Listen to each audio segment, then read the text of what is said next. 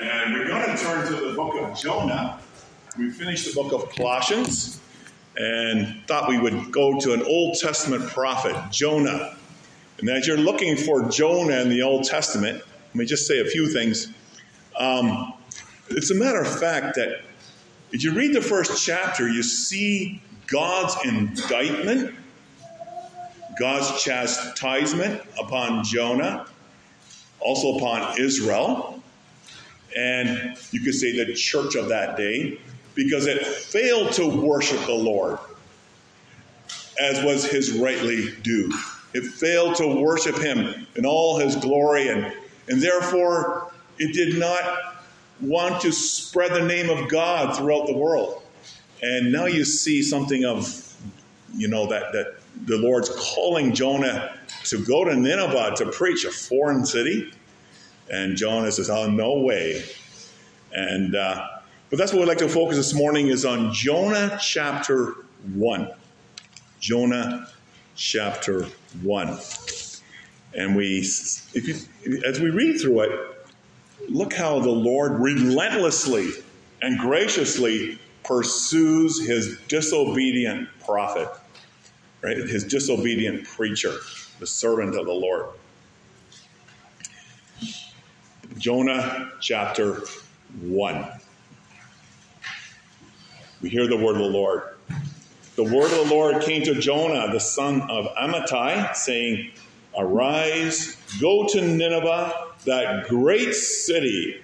Cry out against it, for their wickedness have come up before me. But Jonah arose to flee to Tarshish from the presence of the Lord. He went down to Joppa, found a ship going to Tarshish. So he paid the fare, went down into it to go with them to Tarshish from the presence of the Lord. But the Lord sent out a great wind on the sea. There was a mighty tempest on the sea, so that the ship was about to be broken up. Then the mariners were afraid, and every man cried out to his God, and threw the cargo that was in the ship into the sea to lighten the load. But Jonah had got down into the lowest parts of the ship, laid down, and was fast asleep. So the captain came to him and said to him, What do you mean, sleeper? Arise, call on your God. Perhaps your God will consider us, so that we may not perish. And they said to one another, Come, let us cast lots, that we may know for whose cause this trouble has come upon us. So they cast lots, and the lot fell on Jonah. Then they said to him, Please tell us, for whose cause is this trouble upon us? What is your occupation? Where do you come from? What is your country, and what people are you? So he said to them, I am a Hebrew. I fear the Lord. Or in other translations, I worship the Lord, the God of heaven, who made the sea and the dry land. Then the men were exceedingly afraid and said to him, Why have you done this? For the men knew that he fled from the presence of the Lord because he had told them. Then they said to him, What shall we do to you that the sea may be calm for us? For the sea was growing more tempestuous. And he said to them, Pick me up and throw me into the sea. Then the sea will become calm for you. For I know that this great tempest is because of me. Nevertheless, men rowed hard to return to land, but they could not, for the sea continued to grow more tempestuous against them. Therefore they cried out to the Lord and said, We pray, O Lord, please do not let us perish for this man's life. Do not charge us with the innocent blood. For you, O Lord, have done as it pleased you. So they picked up Jonah and threw him into the sea, and the sea ceased from its raging. Then the men feared the Lord exceedingly and offered a sacrifice to the Lord and took vows. Isn't it amazing? How the heathens end up coming to worship the Lord. And Jonah, what a petulant, stingy in his mercy kind of prophet, right? It's just as you read through it, you see the indictment on God's people and on the church. But at the same time, you see the grace of God pursuing him. Anyway, that's what we focus on this morning is Jonah chapter 1. We know that, doing our own will and not the will of God. Isn't that the struggle of the Christian? Right? My will be done. That's the heart of the sinful person. Even the Christian has to struggle with that. To Jonah, God said, go. And Jonah, the prophet of the Lord, said, no. That was his response. He didn't say it in words wise. He just showed it in his actions. He was being very polite about it. He wasn't going to shout it out. He just merely kind of ignored it and walked his own way. And this from a prophet of the Lord in Israel. So what's the context of this book? We should just look at that briefly so that we kind of lay out what was going on in Israel at that time.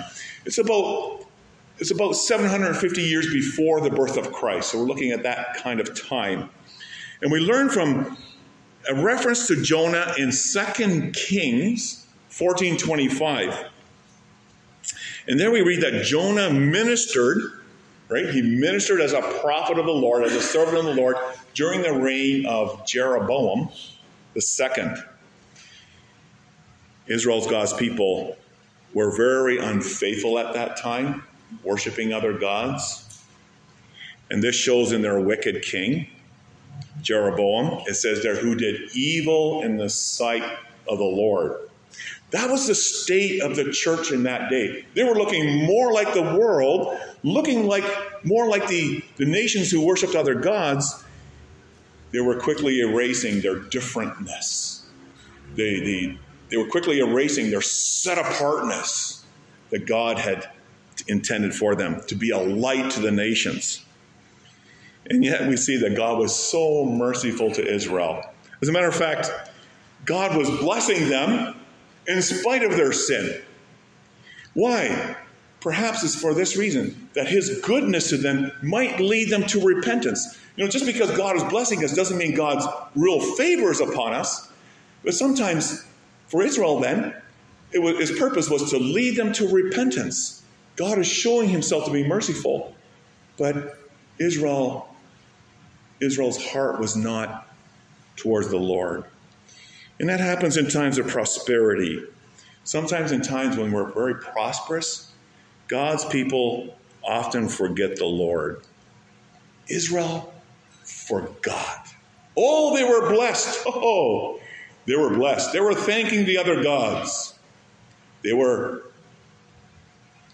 formally, maybe in a formal way, they were thanking the true God, but their hearts were after other gods. God blesses us for this very reason, that we may be a blessing to the nations. We're not intended to be pots. God never created the church to be a pot. No, he created the church to be channels, giving our lives away, giving our blessings away, so that others may come to know the glory of God and display the God of all grace. Israel, God's people, had lost sight of that. And that's what we're going to see in Jonah. What you see in Jonah is what you see in the church of that day. Now the word of the Lord comes to Jonah. Arise, go. But he sends him where? Notice, he doesn't send him to Israel. Israel doesn't want it. Israel doesn't want the word of the Lord. And usually it was the case that a prophet would go to Israel. No, but God now sends him instead to a foreign city, Nineveh. I think Rosh Hashanah knows about Nineveh. Okay, so God says to Jonah, you go to Nineveh. And that was the capital of Assyria in that day. Still Nineveh today. But you see the battle of the wills now. God and Jonah. And we see two things here. Verses 1, 2, and 3. Jonah, you could say, deserts God's call. Jonah disobeys God's call, in other words. And 2, so God sends a storm. God chastises his prophet. We're going to see those 2 points this morning. If you look at verses 1, 2, and 3. Even chapter 1. It's very interesting. This book is about God, not about Jonah. We have to be really clear about that. Because chapter 1 begins with the word of God, and it ends with the word of the Lord. We didn't read verse 17. But also the whole book begins with the word of the Lord, and it ends with the word of the Lord. Jonah is not the main character. It's not a story about Jonah, okay? But it's a story about God and who he is. Yeah, Jonah may share his difficult experiences like we do. We may talk about how he pulled through it. But more important is how the Lord wrestles for the heart of Jonah. He corners him, he encircles him, and Jonah's always trying to escape, trying to get out of it. But God here wants to show how he wrestles for the heart of Jonah, and in so doing, he shows a kind of God who he is, and how he is going to fulfill his plan, his sovereign will, and no one can fight against it ultimately. Verses 1 and 2, God's commission is clear. Arise, go to the Nineveh, that great city, and cry out against it. God gives 3 clear commands. Very strong, forceful. Go, arise, go, cry out. What does cry out mean here? Preach, proclaim the word of the Lord. To whom? To Nineveh. There's a sense of urgency here. It's almost like the Lord is saying, okay, let me step out of Israel now. They've chosen their gods. I want you, Jonah, now to go to Nineveh. And the reason why God sends Jonah to Nineveh is clear. God says, for their wickedness has come up before my face. That's the literal translation there. Has come up before my face. It was literally foul smelling. The stink of sin. It just literally smells foul in the face of God. It had reached its limits. Nineveh, as you know, was the capital at that time. It was the capital of this emerging superpower. It was kind of like what the United States was a few years ago, the superpower of the world. Not anymore. But Assyria was the superpower, and Nineveh was its capital. And the people living there are described as wicked. That's the term that's used there. And Jonah 3 verse 8 mentions 2 things about them. It mentions their evil ways and their violence.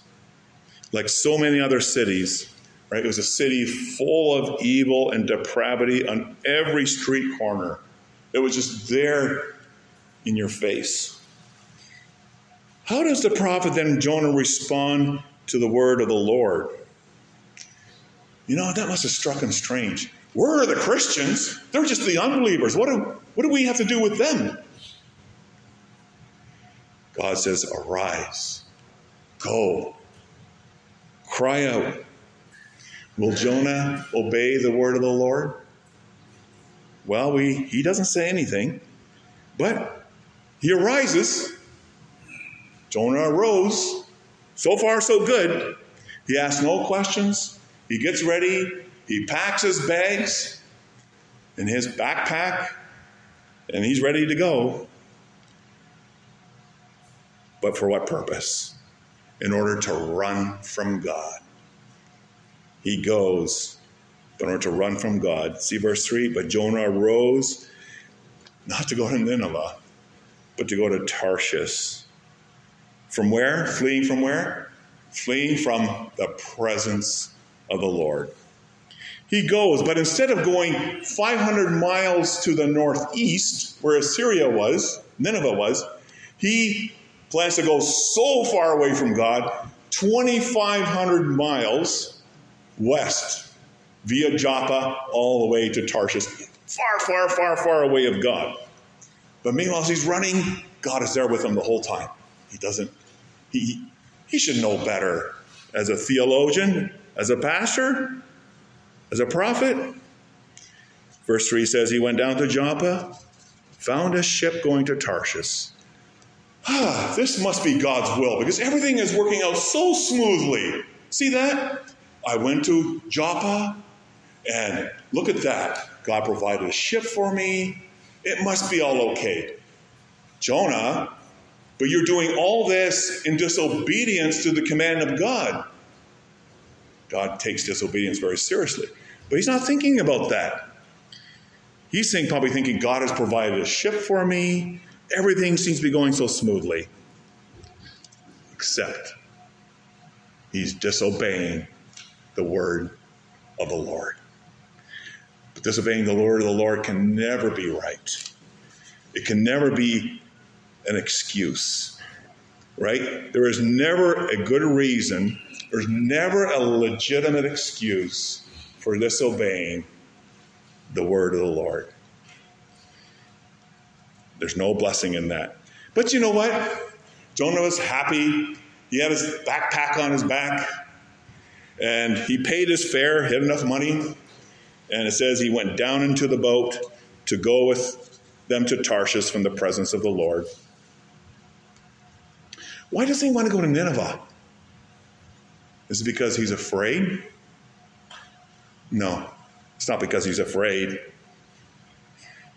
Matter of fact, if you look at Jonah 4 verse 2, Jonah gives the reason later. He doesn't give the reason now, but later he gives the reason to God for his running away from God. He says, I know that you are a gracious and merciful God, slow to anger, abundant in loving kindness, one who relents from doing harm. And if anything, Jonah hated those people. They were a threat to Israel. They were enemies. And God, he knows Jonah to be the kind of God who is merciful enough to even bring the gospel there. He knows that if God sends him to preach to Nineveh, God must have merciful intentions. You know what? Anytime you preach the word, God's offer of grace and forgiveness is always there. That's what he called Jonah to do. You go there. Yeah, they're your enemies. They're the but you go there. You declare my mercy for all who repent and believe. Not Jonah. Oh no. Jonah does not want God to show his mercy towards Israel's terrible enemies, which is Assyria.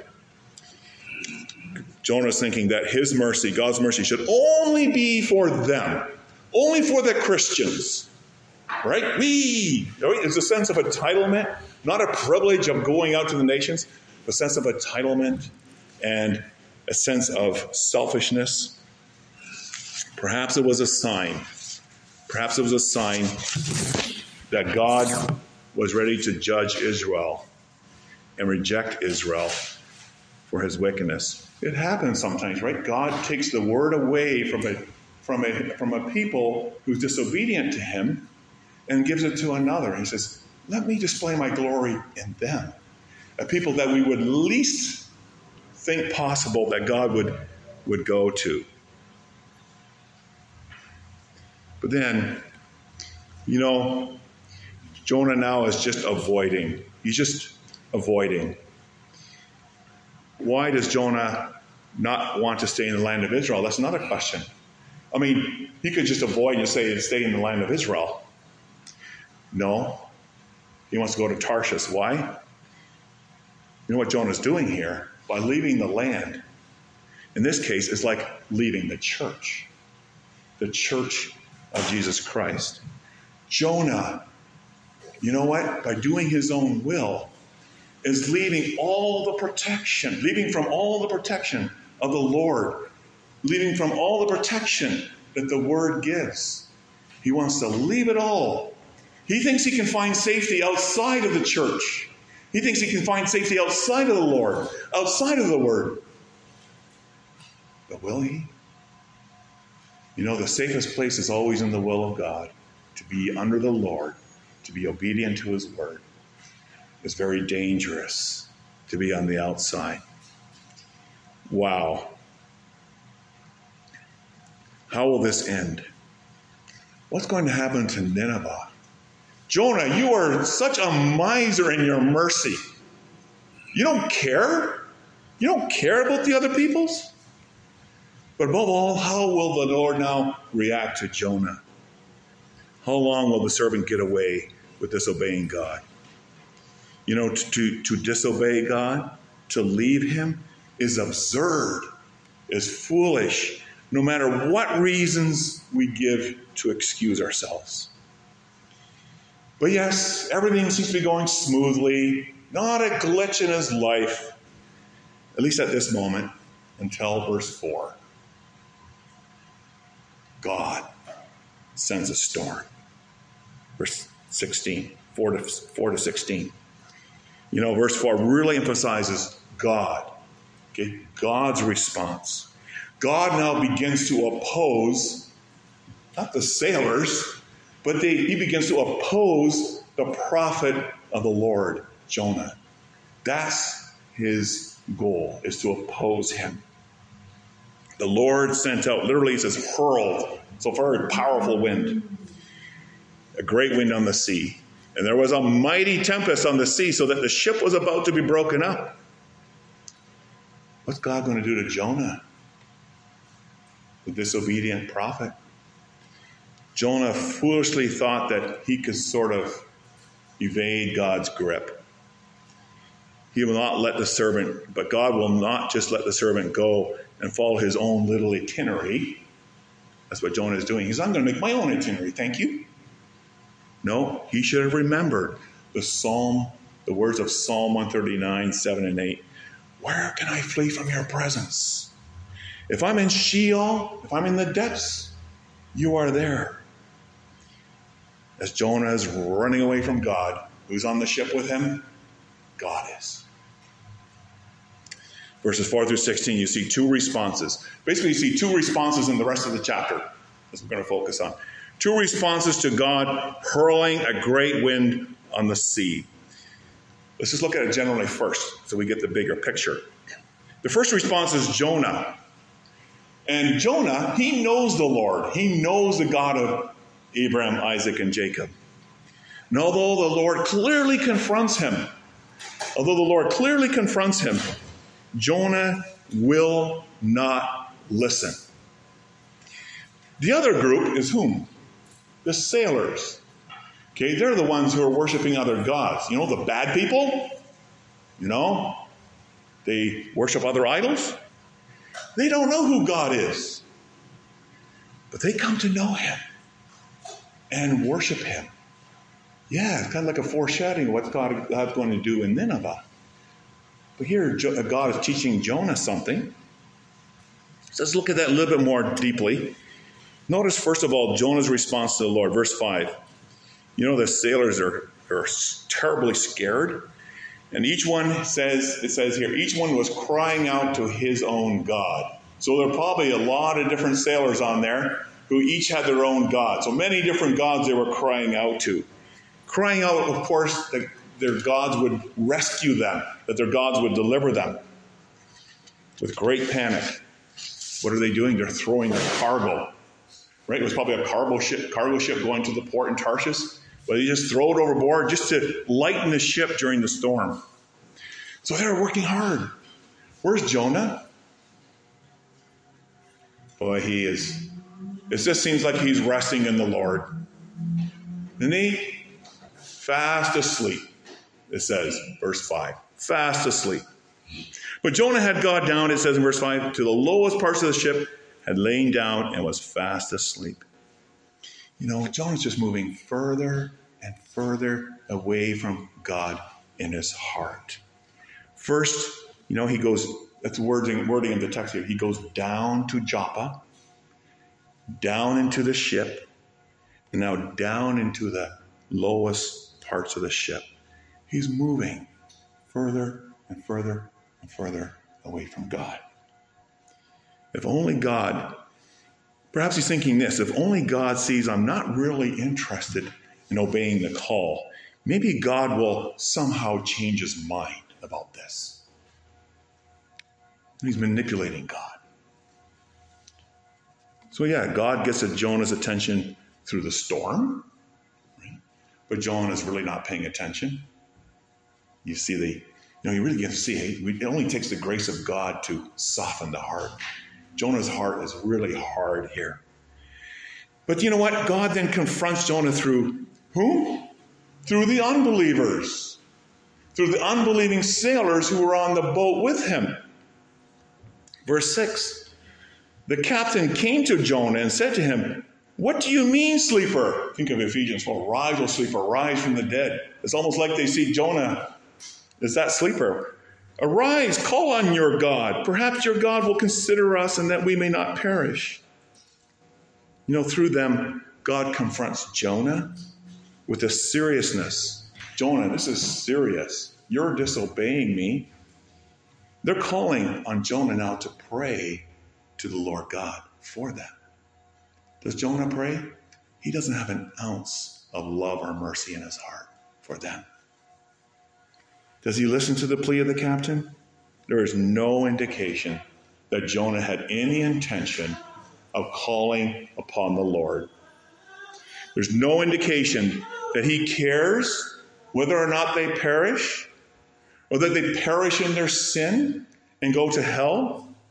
Jonah only cares about himself and his knapsack on his back and getting to Tarshish to do his own thing. Wow. That's his attitude towards the Ninevites, really. Through the sailors. Okay, so through the sailors, what else does God do? God draws out a confession from Jonah finally.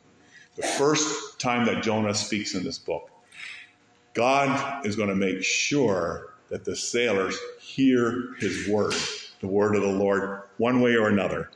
But even then, you know, Jonah's confession of the truth is very hollow, very empty. How does this come about? Well, the sailors cast lots so they may know the cause of the trouble that has come upon them. And where does the lot fall? It falls right on Jonah. Now, they're probably trusting in their gods. But you know what? Who's in charge of all the gods? Who's the sovereign one who works out all things according to his purpose and will? It's God. The God of Jonah. He's the one that makes sure that the lot falls on Jonah. God confronts Jonah again. It's kind of like, you know, the grip is he closing in on him. But God is so patient. He's not going to just go like this. He just closes in ever so mercifully and gracious, trying to get his attention. And so God confronts Jonah again. Let's see verse 8. Then they said to him, "Please tell us, who is responsible for making all this trouble for us?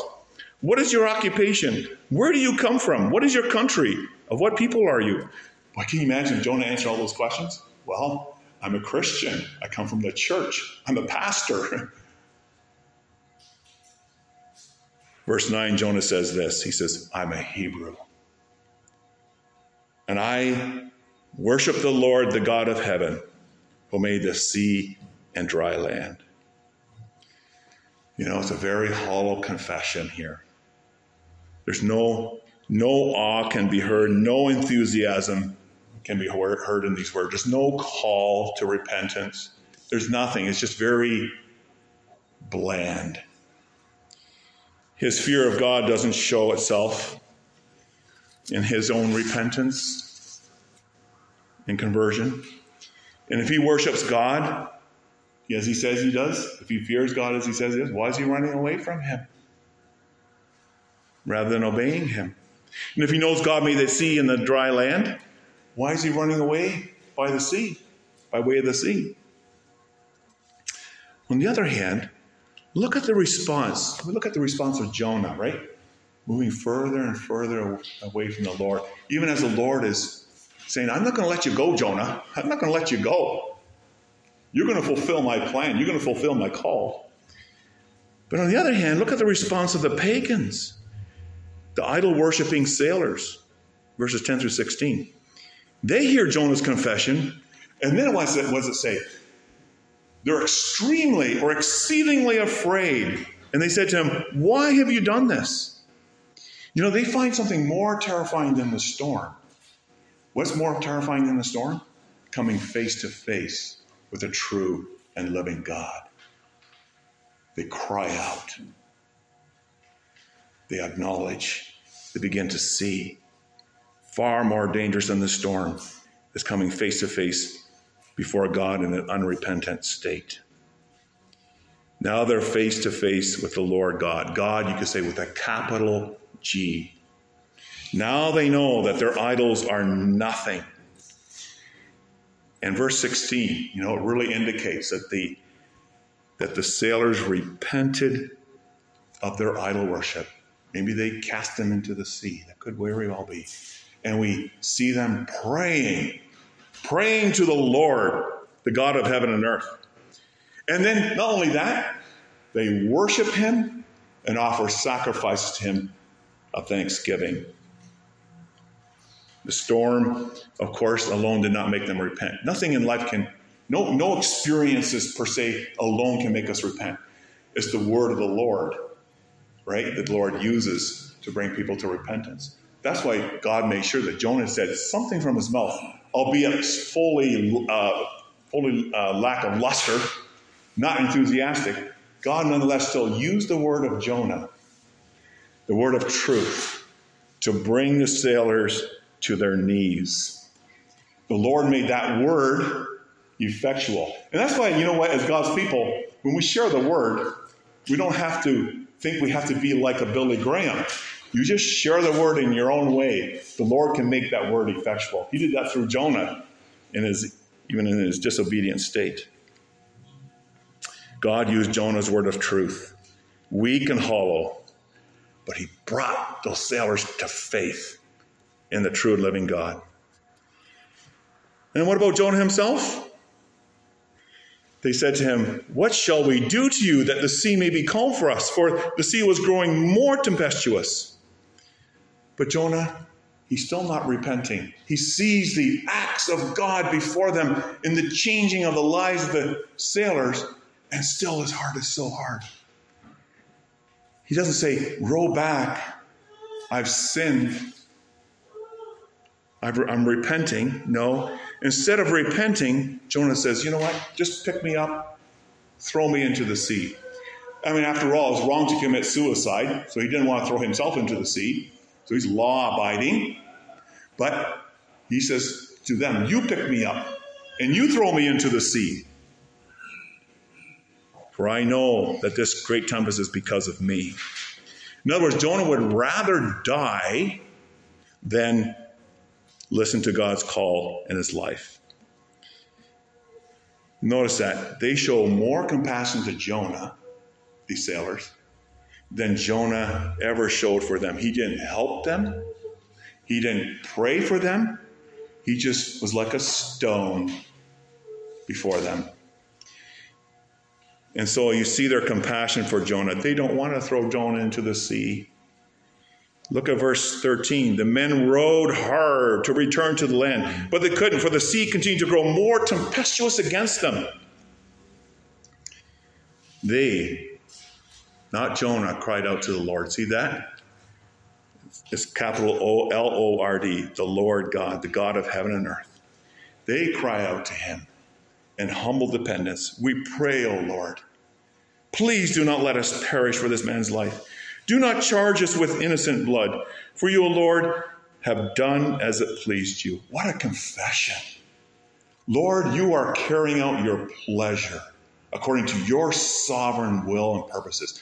They submit themselves to the mighty sovereign hand of God. Lord, you're doing as you please.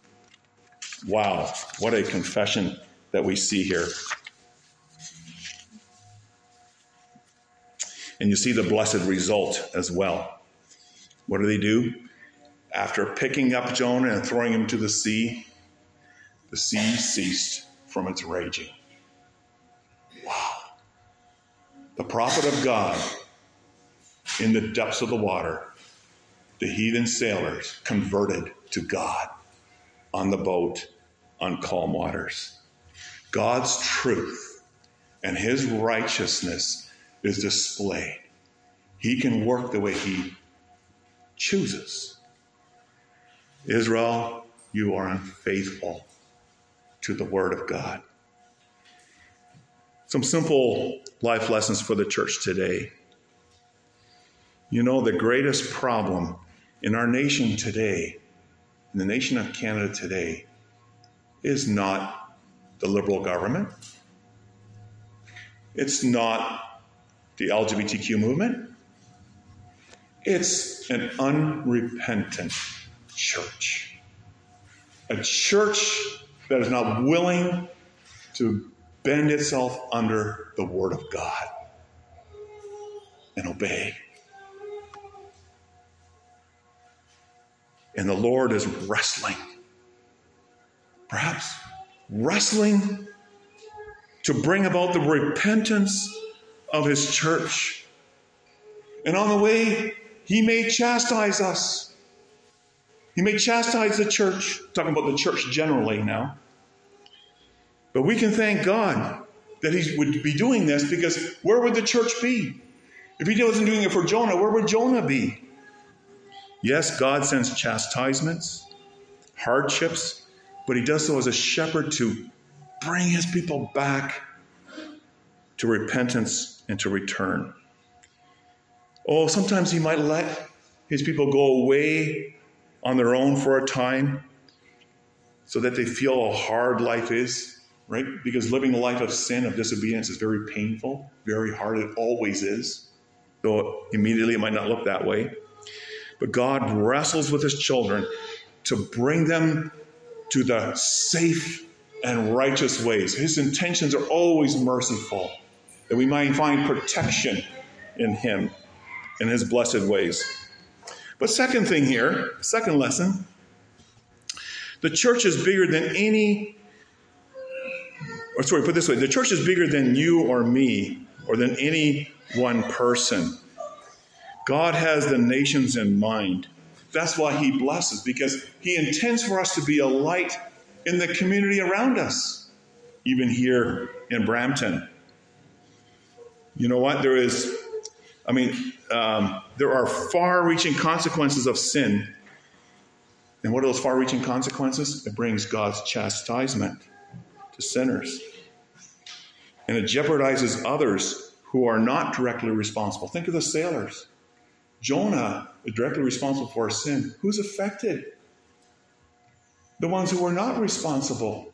The sailors. And so, together, we are in the same ship, so to speak. The storm threatened the sailors as well as Jonah. And that's what sin does. Sin never unites. It always isolates and ruins relationships. It impacts others in a negative way. Not obeying the Lord not only negatively affects our relationship with the Lord, but also in our relationships with others who sit with us in the same boat, as it were.